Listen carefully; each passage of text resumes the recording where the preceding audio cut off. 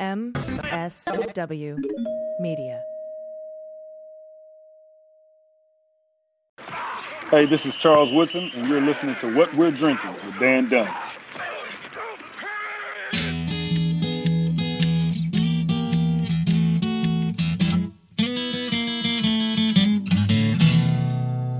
Well, pour yourself a glass, sit for a spill.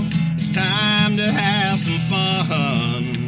Let's do a little thinking, some picking and a drinking. Well, this is what we're drinking with Dan Dunn.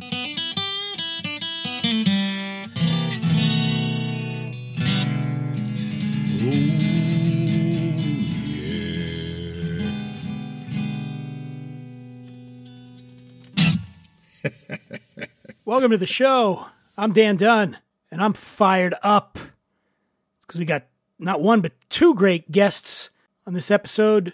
Coming up a little later, we got Brian Friedman, an old buddy of mine. He's an author. He's got his first big book coming out. It's called Crushed, and it's about how climate change is impacting the wine industry that we love so much. At least I love it. And then also got a little chat with a guy named Paul Cauthen, country music superstar Paul Cauthen. Caught up with him at the Whiskey X in Denver. I'm the MC of the Whiskey X. It's a roving festival of whiskey. Yeah. And Paul played the event in Denver a couple weeks ago, and I got to chat to him. So we're going to have a little bit of that. I love scotch. I love scotch. Scotchy, scotch, scotch. Here it goes down into my belly. I lied when I said I'm fired up. I'm actually tired. I've been having trouble sleeping lately, and last night was one of those nights. I woke up about 2 a.m, could not get back to sleep, so I went out into the living room and I put on the TV and I watched Jaws. That's right, Jaws. 1975 classic by Steven Spielberg, based on Peter Benchley's novel. I think this was probably... I've watched Jaws over 100 times, and that's not an exaggeration. And you might be asking yourself, why would you put on Jaws when you can't sleep in the middle of the night? Because Jaws relaxes me. That's right. It does. I'm so familiar with it, it feels like an old friend. And so I find myself mouthing the words along with the characters. That's how well I know this movie. And, yeah, a theme song. Oh, I should just pop that John Williams theme song on to go to sleep. That'll do it for me. That's my white noise. Dun dun dun dun dun dun dun dun dun. Anyway, in honor of Jaws, I got something here, a little segment we do where I'm going to drink with people. And in this case, well, here, you see for yourself.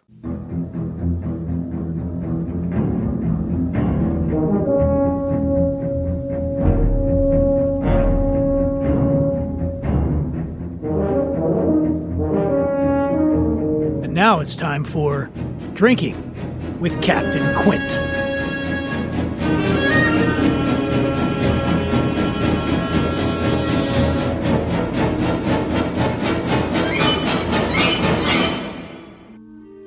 Hey, how's it going? You all know me. Know how I earn a living. Yeah, you're Captain Quint. You're a local fisherman. Can you tell me my business again? Sorry, my bad. It's just, I heard you've been known to do some fishing for great whites. Well, I'd like to volunteer to come out there with you sometime. I don't want no volunteers. I don't want no mates. There's too many captains on this island. Oh, yeah, sure, of course. No volunteers, no mates, and you're the captain, of course. I mean, what if how about I pay you? How's $3,000 sound? I value my neck a lot more than $3,000, Chief. Okay, sure. Forget about it. It's probably for the best. I got a bad leg anyway. You want to drink? Drink your leg? Sure. Okay, so we drink our legs. Let's do it. You try this. Made it myself. Pretty good stuff. Thanks. Here's to swimming with bow-legged women. Oh, that's awful. It's not going to be pleasant. Yeah, I know. I just tried it. Farewell and adieu to you fair Spanish ladies. Farewell and adieu, you ladies of Spain. Fair Spanish ladies? What are you talking about, Quint? I'm talking about working for a living. I'm talking about sharking. Like I said, I want to come out and do some sharking with you. You won't take $3,000. How much do you want? $10,000 for me by myself. Deal. Let's shake on it. You got city hands, Mr. Hooper. Been counting money all your life. Okay, first off, rude. Second, my name's Dunn, not Hooper, and I haven't been counting money my whole life. I'm broke. Don't you worry about it, Chief. It won't be permanent. Well, that's a comforting thought. Jesus H. Christ. When I was a boy, every little squirt wanted to be a harpooner or a sword fisherman. Not sure what to say to that. It's getting kind of late, Captain Quint. Maybe it's time to get out of here? Show me the way to go home. I'm tired and I want to go to bed. I had a little drink about an hour ago and I got right to my head. Wherever I'm here, on land or sea or foam, you can always... If you've seen the movie, you know that banging part at the end was, damn, that's the shark. I got away. Quint, not so much. Didn't make it. Raise a glass to Quint. Invite you to follow me on Instagram at The Imbiber, also on Twitter at The Imbiber. Podcast has its own little IG called WWD_podcast. So yeah, the Whiskey X, Denver. I got a chance to chat up Paul Cauthen. Also had Adam Derza from Doers was along there with me. And this is a little edited version of our talk, and it's I apologize. Some of the audio is a little off because we were using handhelds and we were a little drinking and we weren't really paying attention. But you get it. I get it. It's fun, and we were drinking two different kinds of Dewar's. We had the Dewar's that's finished in Mizunara, Japanese Mizunara casks, and then we had the 19-year-old Dewar's, both delicious. And Paul was a really cool guy. They gave me a gold lame jacket. But it was a wrinkly gold lame jacket that I got to wear, and oh, it was fun. And he's a good dude. I wasn't familiar with Paul Cauthen's music, but I tell you what, I caught him after our interview. He went up and played, and I was blown away by this guy. Go on YouTube, check him out live, and then also check out his music on Spotify or wherever you get your music, Apple Music. I don't know. I don't know where you're listening to music. How would I know this? What the hell's going on? I mean, what the hell is going on? I don't know, but yeah, he's great. Really, I'm a fan of Paul Cauthen. Paul and I need some whiskey to drink while we're here. Adam Derza from Dewar's, our favorite Scotch whiskey. How are you, man? I'm doing well. Got a couple good scotches for you guys to try, so I'm pumped to be here, and thanks for having me. Are you a Scotch? I tend to drink. I'll drink everything but gin. Yeah. Yeah. So yeah. No, you got to perform tonight. Yeah. So it's like before a show. We can only have one bottle. Is there I was gonna say, is there like a gauge where like, all right, I feel just right to go on stage? No, I mean it all depends. You know, some nights I won't even drink at all, and some nights I will drink too much. Edit that part out where you just said that. Yeah.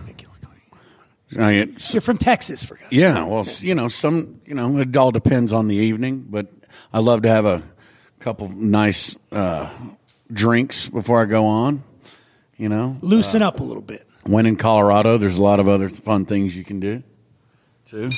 Cheers. Sláinte. What we got here? There you go. That is very smooth. Yeah. It's very delicious. nice.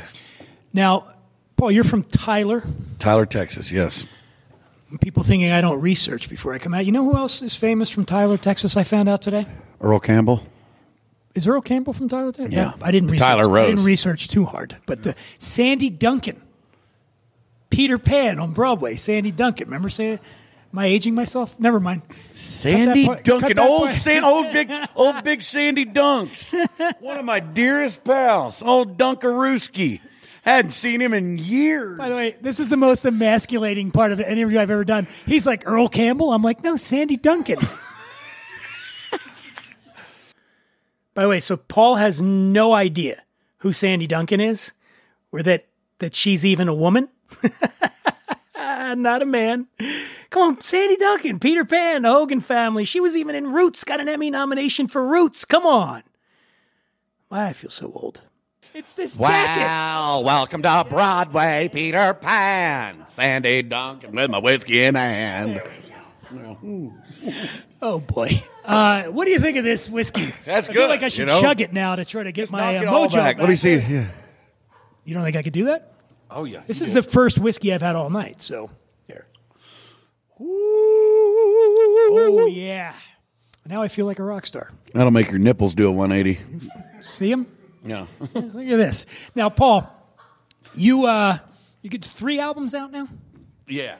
I've got 3 records out. We're putting out some more singles very soon, and we're just keeping on the road and trying to grind as much as we can, and play as many shows as we can, and being smart about it, touring smarter, not too much harder, Well, what I found fascinating too is both your maternal and paternal grandfathers had a big influence with Jim Paul, right? Yeah, your my grandfather on your mother's yeah. side taught you how to got you guitar, taught you how to sing. Yeah. You and your sisters was friends with Sonny Curtis.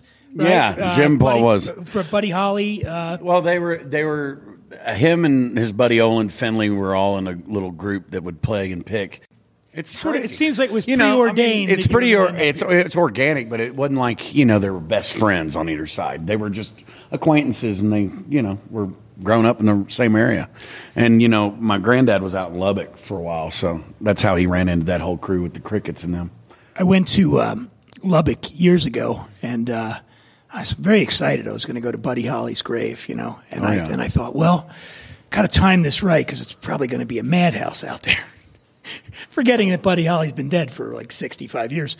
Not only was no one at Buddy Holly's grave, I was the only person in the entire cemetery. Have you been out there? Oh, yeah. It's like in the middle of kind of like in a neighborhood in Lubbock. Yeah. And you just go down this little road, and it's everything's no so frills, yeah. and it's got the Holley, which is how he actually spelled his name. Yeah. And yeah, He was. I'm a wellspring of meaningless trivia, Paul. I can tell you. You're a book of knowledge. Right? That's what I do. And you're into Hunter S. Thompson? Oh, and then Paul noticed I have a Gonzo tattoo on my arm. Hunter S. Thompson, he noticed that. And I worked for Hunter S. Thompson, yeah. I see that Gonzo art. Yeah. So is that from the Gonzo artist? Do you know no, that guy? I know Ralph, but Ralph Steadman. Yeah, but isn't he out in Aspen? By the way, just so you know, that artwork was the fist, the Gonzo fist, was not Ralph Steadman. That was Tom Benton who designed that fist. Wow. An artist who lived in Aspen, yeah. So you worked for Hunter S. Thompson? I did, yeah. He could drink some Dewar's. He could drink some everything, yeah. And, how did he do it? How did he stay up with all that drinking? All right, let's try the next whiskey. All right, let's give it a shot. Brian's looking at me. No drug talk. Okay, what do we got here? That's why we have Post. That's right. Now, do you find if you have a little whiskey before the show, does it have any impact on your vocal stylings? Yeah, a bunch of slurred words. No, it doesn't. It doesn't really faze me much. If I drink a lot of it, this is my first day in altitude from Texas, so I can get a little wasted. You gotta drink a lot of water up here. Yes, that's the difference. But and oxygen. It's a big crowd out there right now, and there's already a lot of people gathered around the stage. Well, I'm coming in on the zip line on a B-52. Yeah. They're going to actually fly it in here. It's going to be amazing. Do you have a favorite of these two? Man, I like the first one.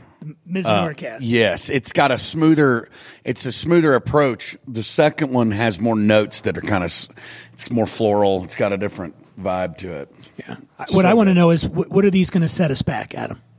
The Japanese is going to set you back between $20 and $30, and that 19-year-old's sitting about just under $100. Golly. I'll trade you this gold lame jacket for one of those. Huh? That's great whiskey.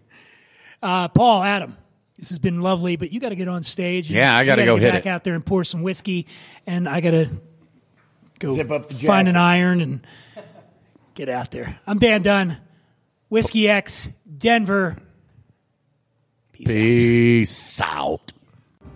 All right, I got to get something off my chest. It's about rum. You see, all rum begins in sugarcane fields, but not all rum is made from fresh sugarcane juice. In fact, 100% fresh sugarcane juice rums are rarer than honest politicians, slow-footed professional soccer players, and gooey love ballads by Rammstein.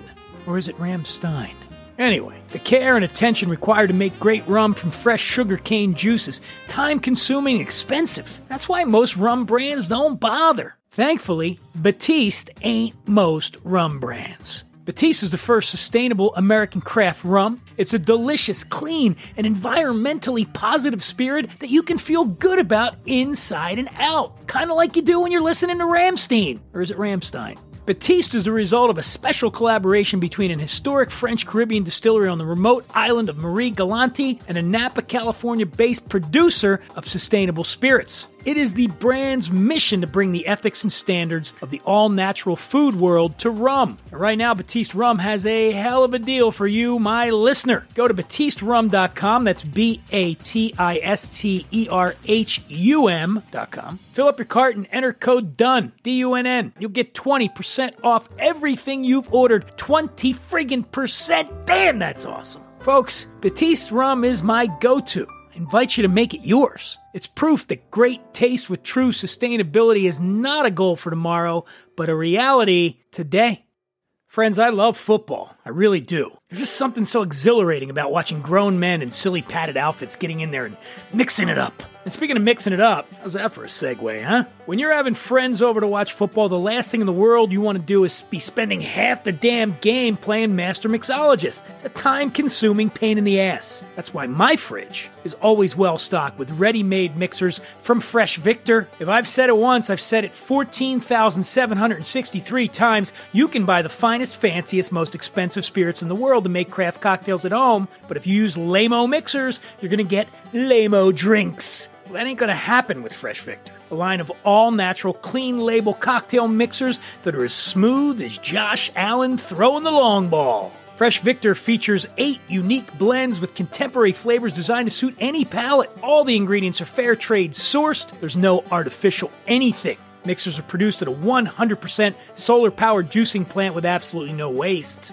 Right now, Fresh Victor is offering a blowout win of a deal to my listeners. Simply go to freshvictor.com, fill up your shopping cart, and at checkout, enter promo code WWD20 to get 20% off your order. Touchdown! Score! Something else! Here's what I know. Now's the time to treat yourself to the very best mixers on the market. And that's Fresh Victor.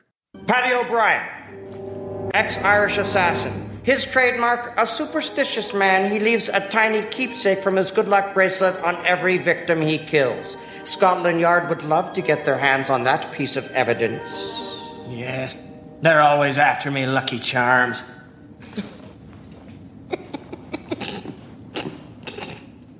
What? Why's everyone always laugh when I say that? They are after me, Lucky Charms. What? It's a television commercial. Joining me now, a wine, spirits, travel, and food writer who has contributed to many of the big boys, including Food and Wine, Forbes, Whiskey Advocate, Travel, Leisure, The Bourbon Review. Trying to think of a porno mag to mess with him. Swank, Chic, Cat Fancy. No, I don't know if he's done that. He's hosted a wine and spirits pairing segments on the CNN Airport Network. And most exciting, he's got a new book out today, October 11th, called Crushed: How a Changing Climate is Altering the Way We Drink. I'm excited to have him on, my old pal, Brian Friedman. How are you, buddy? Dan, it's good to be here. I thought that it was our secret that I contributed in the past to Cat Fancy. So I guess it's, can I say the cat's out of the bag, or I can't say it, right? You can do that.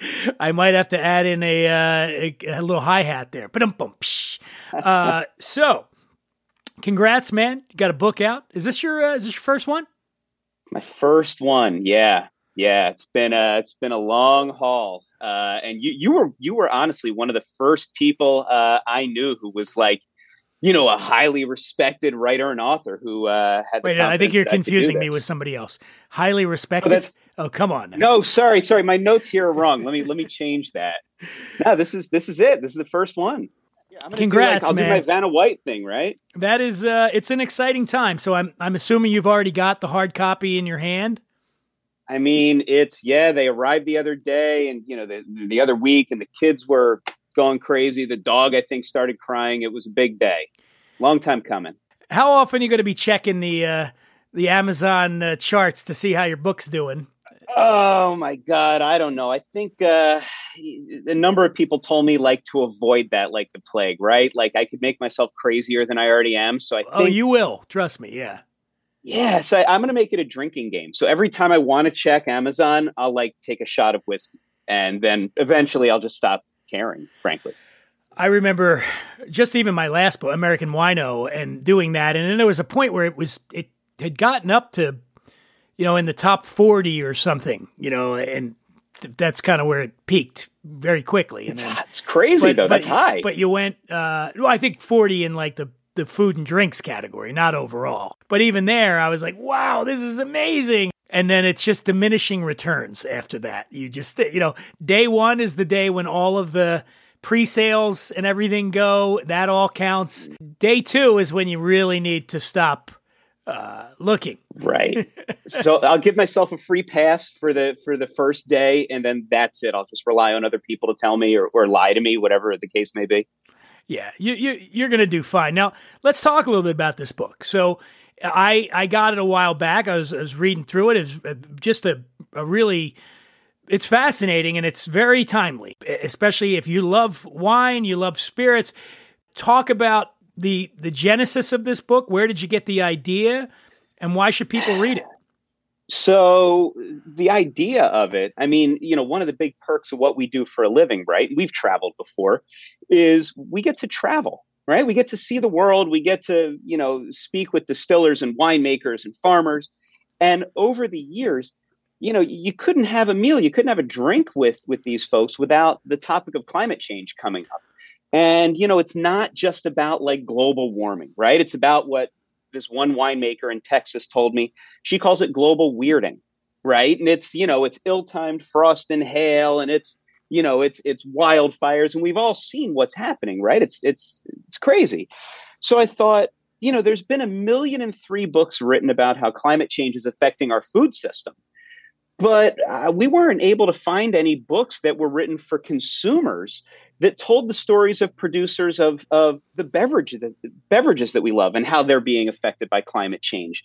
And it seemed like a story that had to be told. So, identified 8 regions around the world, and really I'm trying to tell the stories and humanize these issues that oftentimes can seem kind of abstract, right? Like, what's 3 degrees Celsius, versus, 10 degrees, whatever it might be. So really seeing the human impacts of these.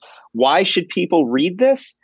Honestly, I mean, let's be honest. We're just coming off of a pandemic, or maybe not. I don't know if I can say we're coming off of the pandemic. Can I say that? I don't know what I'm allowed to say. Biden said it's over. And it's over. I believe the old man.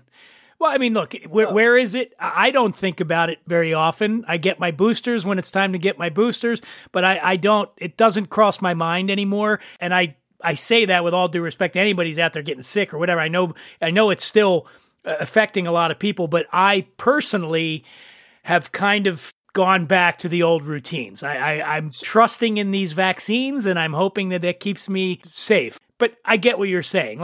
We are moving forward. At least. Yeah, we're moving forward. But let's be honest. I mean, during those scary lockdown and quarantine days of the early and mid pandemic, it was these wonderful wines and spirits that got a lot of us through it, right? Like my wife and I, it was Negroni time at 4:00 in the afternoon every day.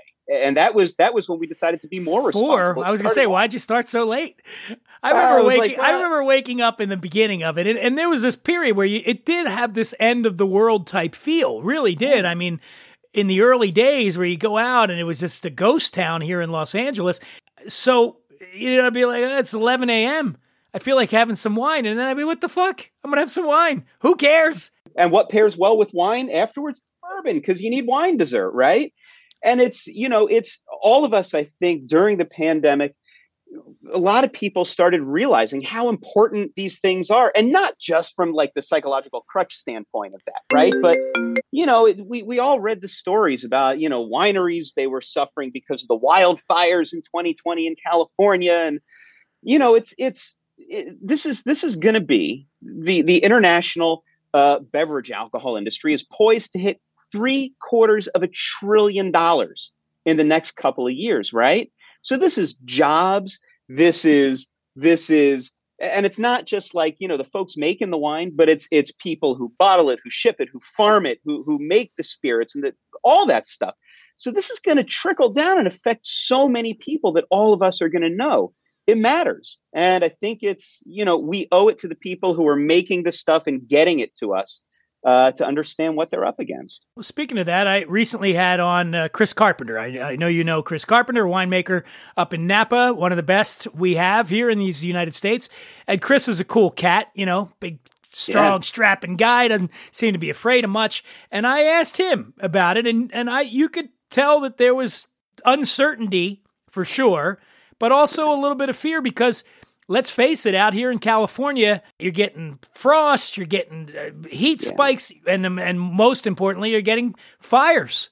And it's increasingly every year. I mean, these used to be sort of semi-rare events, but now it's like every year. How are we going to, hopefully the vineyard doesn't burn down this year, or hopefully we don't, it gets so friggin' hot that we got to pick in the beginning of August, when they used to pick in October. Just doing all your research, what is the outlook for sort of the crown jewel of the United States winemaking, which would be Napa, Sonoma? What's going to happen there, man? In 20 years, is it going to look a lot different?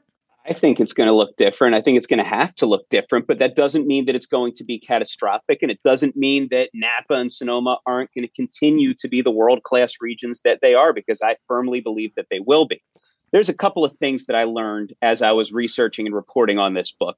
And one of them, the big one, is something that I already knew, but it was just reinforced by this, is that nobody gets into the wine or spirits world because they have to, right? Like maybe you're the 30th generation of some Tuscan family and you're like, shit, the family business, I want to do something else, right? But I mean, most people, you get into this line of work because you love it, right? And as a consequence of that, people in this line of work tend to be both optimistic, incredibly able to pivot in ways that, maybe some other fields are not. And I definitely believe, and I found this in my research, that the people who are making the wine, making the spirits, have a very good chance of leading us into whatever the future is going to look like. And you talk about someone like Chris. I mean, Chris is like, he's like the Yoda of mountain wines, right? I mean, he's amazing. His wine in the mountains, whether it's Merlot, Cab Franc, he's a genius. He's amazing.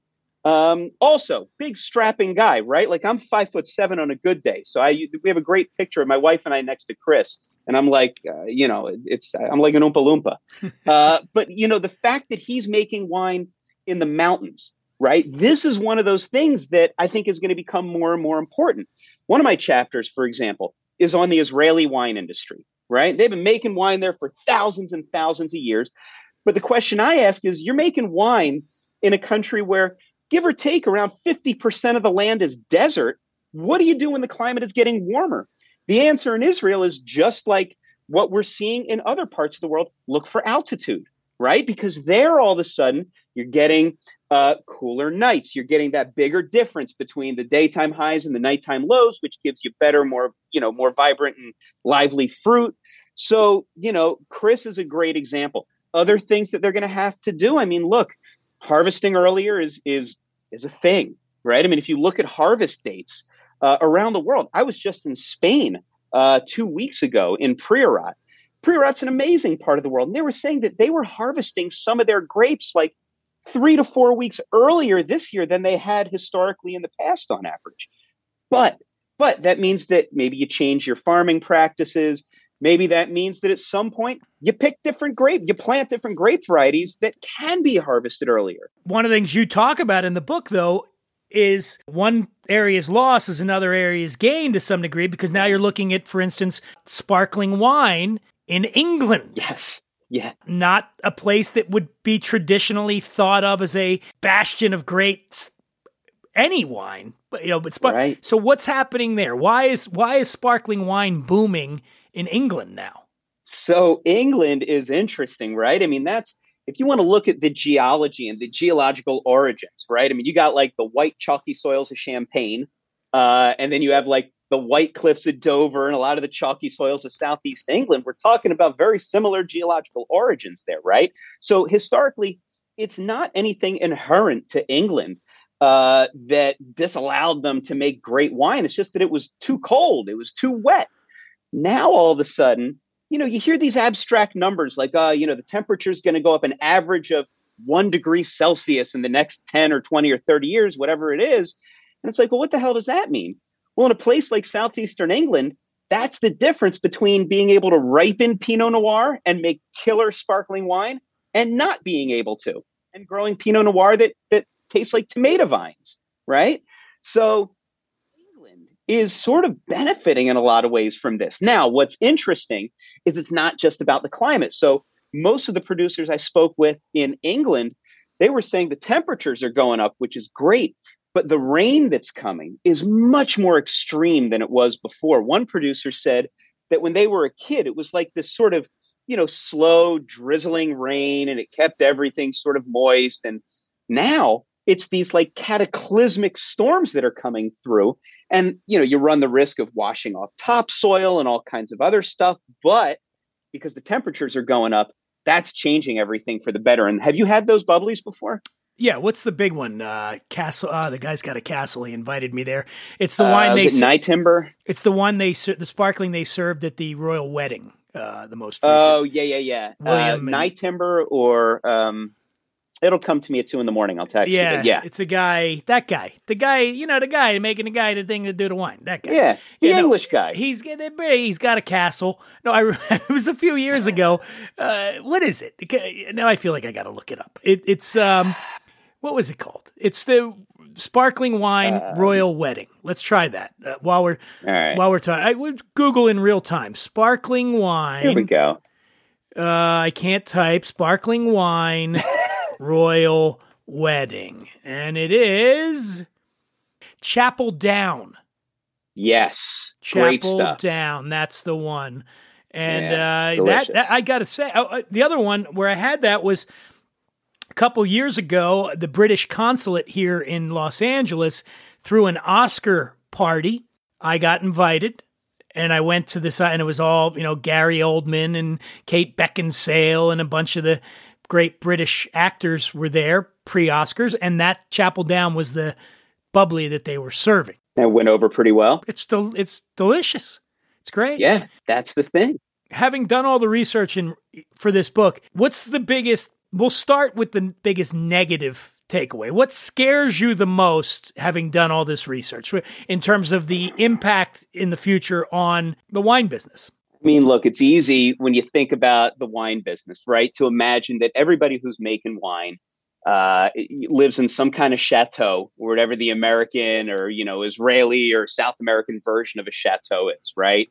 And there's generational wealth and you can ride out the bad vintages. But the truth is that is not the case at all. And for a very, very high proportion of producers out there, it's like a vintage to vintage thing. And if you have 2 or 3 catastrophic vintages in a row, good luck, right? I mean, this is a tough business. Margins are slim. A winemaker once said to me that they were jealous of chefs. I said, why are you jealous of chefs, right? They said, because a chef, you get in the weeds one night, you have a bad night, everything goes down. You still have the next night and the one after that. As a winemaker, you got one shot a year, right? And if nature doesn't give it to you that year, that's tough. And you better hope for a better year next year. So for me, it's a lot of the small and mid-sized ones that aren't heavily capitalized. That's tough. That's really scary to try to figure out how they're going to make it through. And again, I think they will. I think if people in any field are going to be able to, it's folks who are making the wine and the spirits. But there's some challenging years in the past, and I think there's going to be some very challenging years up ahead. Well, the good news is if everything goes to hell, hopefully they got some wine left and they can just drink themselves silly. I mean, exactly. There's the ultimate liquid asset, right? That's right. All right. Now, what is the most positive takeaway you have? So the most positive takeaway is that, when it comes to what we're learning about agriculture, right? Because these are agricultural businesses, right? There's no spirits without grains, right? Like there's no wine without grapes. And what the folks who are growing these products are doing, they are in many cases leading the way. Wait, hold on a second. Have you had Snoop Dogg's wine? I don't think they're using grapes in there. I really don't. I don't know what they're using, but it ain't grapes. I have my sample down the basement. I got to give that a shot. I also have the Martha Chard. I don't know why I fuck with Snoop Dogg so much. Because, Snoop, sorry, I'm cutting you off now, but Snoop made this gin, Indigo, or Indago, which Indago. It's awful. It's just, there's no way to say it other than it's just awful. I love Snoop. And then they sent me this Snoop wine, and I'm like, what's happening right now? Is Snoop going for this shitty palate market? Like, is he specifically targeting people with shitty palates? Because his gin sucks and his wine sucks. And I love Snoop. Music is awesome. Please don't kill me, Snoop, for saying it. But first of all, let's be honest. Snoop ain't making any of this shit. He probably hasn't even tasted any of this shit. But whoever's making it for him, for Christ's sakes, the man's a legend. Make it a little better. Ease up on the strawberries in this friggin' gin. They put so much strawberry flavoring in this gin. Is it really? Oh, it's horrible. And then the wine, which is apparently sourced from here, the Central Coast. I don't know. I found it to be, what's the word I'm looking for? Aggressively awful. That's what I found. Aggressively awful. Yeah, I didn't like it. That's it. Well, but that's interesting, right? Because a lot of wines that are made in bulk, right? A lot of them, you're sourcing fruit. And I don't know Snoop. I'm a huge fan of the music. By the way, I love how we keep qualifying it, but neither one. But look at us, we're two pussies. We're like, I don't want to get on the wrong side of Snoop. Hey, Snoop, again, love you, not you. Sorry, love you. Haven't tasted the wine or the gin, but love you. Do not piss off Snoop Dogg. It's the rule number one in the wine business. You can fucking say what you want about Chris Carpenter and the KJ. Do not piss off Snoop Dogg, because that'll come back and bite you in the ass. Right, Get exactly. It? So that's funny. Thank See, you. That's There's it. Humor well done, on this sir. show. Yeah, I like it. No, so I think a lot of times when you have wine that's made like in bulk, right? It's being sourced from a wide swath of territory, right? So all kinds of stuff gets done to it. Again, can't speak to Snoop. Love you, Snoop. But, I don't know how the wine is getting made. Yeah, how did we get on to Snoop? This is crazy. I don't know. I want to have some gin now. Like all of a sudden, I want to have some gin. I don't know. I have some wine here. I got some good wine here, but it's not from Snoop. I don't know. So what was the original question? Oh my God. I think the original question is what's the good side is we're learning about how to handle this stuff from an agricultural standpoint. And also it's forcing people to go to places for their wine that they maybe wouldn't have before, right? There's a thriving wine industry or starting to be a thriving wine industry in Northern Europe. Who would have thought that? But it's getting warm enough. There's a thriving wine industry. You go further south in Patagonia, in Chile and Argentina, which 20 years ago, people said, you're out of your mind. You can't grow anything there, much less red wines. And then they were growing white wines, which need cooler weather. Now they're growing some great red wines. You go to a place like, in California, looking for, more altitude, trying to figure out what else to plant. I got this one. This is what I've been drinking today. The Shiloh Secret Reserve Petit Verdot, right? This is a great Israeli wine. This one, again, it's figuring out which grape varieties are going to be best in which place, and then finding out how to farm them and make the wine the best way you can. And the best producers are still doing that. I got Snoop Dogg on my screen. Are we sharing Snoop Dogg? Uh-oh. Sorry, just had to do it. Just so Snoop knows we love him. It's going to be stuck in my head now. All right, sorry. Had to happen. My kids love Snoop, by the way. Who doesn't love Snoop? You gotta love exactly, Snoop. But I'm like, as a parent, this makes me proud. Our 8-year-old and 11-year-old love Snoop. They love Snoop and Jay-Z. Snoop's wine, 96 points. Do you rate wines? Are you a rater? No, it's funny. I score wines internally. So when I'm taking my notes, I have a scoring system. But when I write about wines, I do not have scores. No. Yeah, I'm not a fan. The point system to me, and we could do a whole nother show, I'm sure, you and I just talking about this, but I just feel like it takes away from the consumer experience when people just walk in and they see the number, 93, 94, 90, when there are wines that are just for a lot of reasons, not the least of which is that it's completely fucking subjective, that maybe aren't going to be getting those scores, and you're missing out by not trying them. It's the Rotten Tomato thing. It's the same thing with Rotten Tomatoes. There's been things on Rotten Tomatoes where I'm like, oh, I got a shitty Rotten Tomato, and then I watch it, and it's great. It's awesome. Yeah.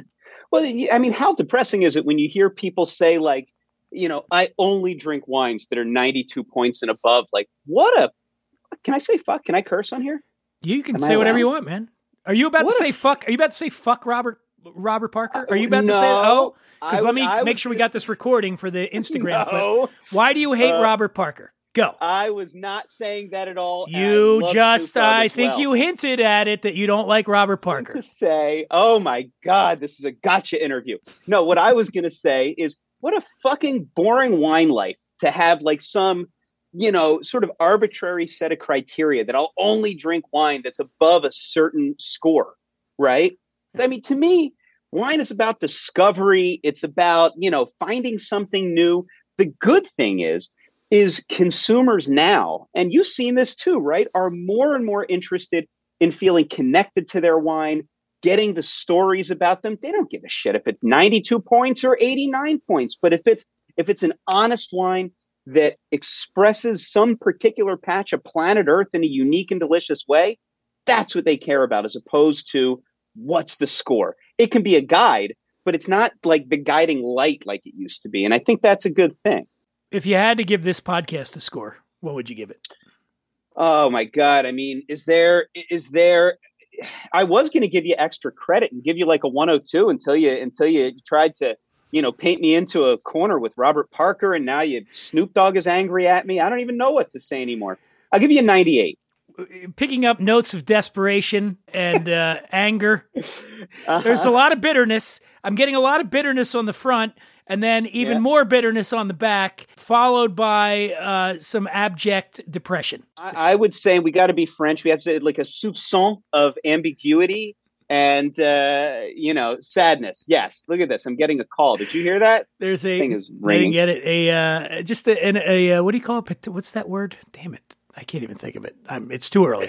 All right. So the book's out. When's the movie coming? Because I can't read the whole book. Who do you see playing? Because this will be a disaster movie, right? We got the climate's coming.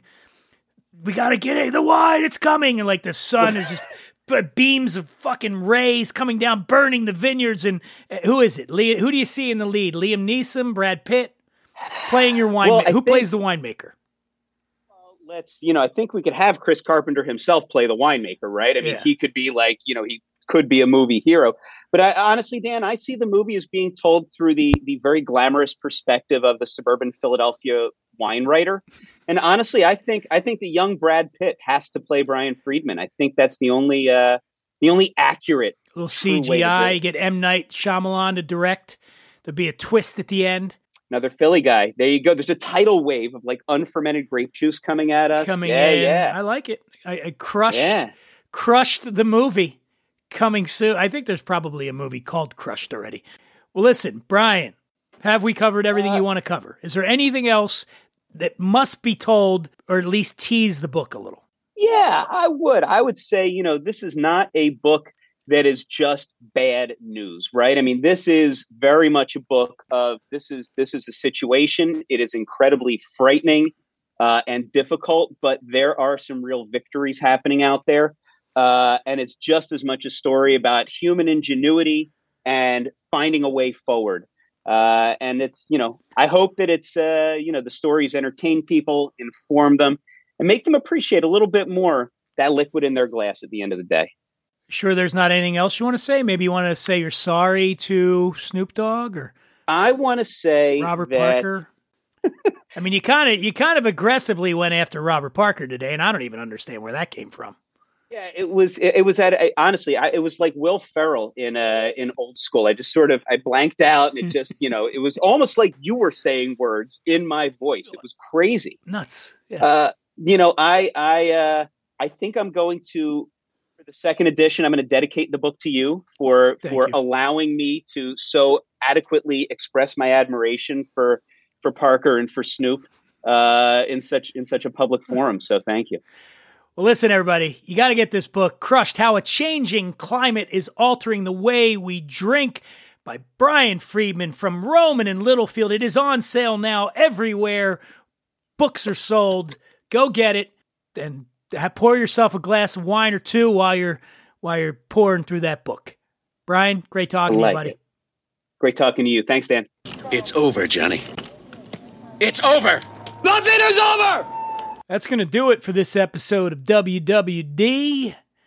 I want to thank Paul Koth and Brian Friedman. Captain Quint.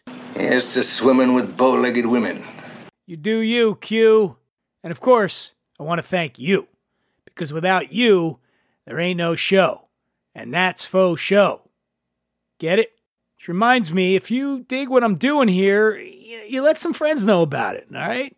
Post it on Facebook, put it on Instagram, Twitter, or just tell people the old-fashioned way by actually speaking words to them out loud.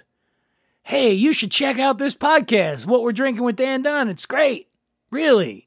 I can't tell you how much it means to me and everyone involved in this show, and people spread the word. It's how we get bigger and better. It's how we keep going, and I want to keep going. You want to keep going? Let's keep going. And with that, I'll leave you with a joke. The man swerving all around the road, he gets pulled over by the cops. A cop comes up and says, "Sir, have you been drinking?" And he says, "Yeah, 7 beers, 5 shots of tequila, and about 4 glasses of wine." And the cop says, "I'm going to ask you to take this breathalyzer test." To which the man replies, "What? You don't fucking believe me?" And by the way, don't drink and drive. You're better than that. Till next time, friends. Peace.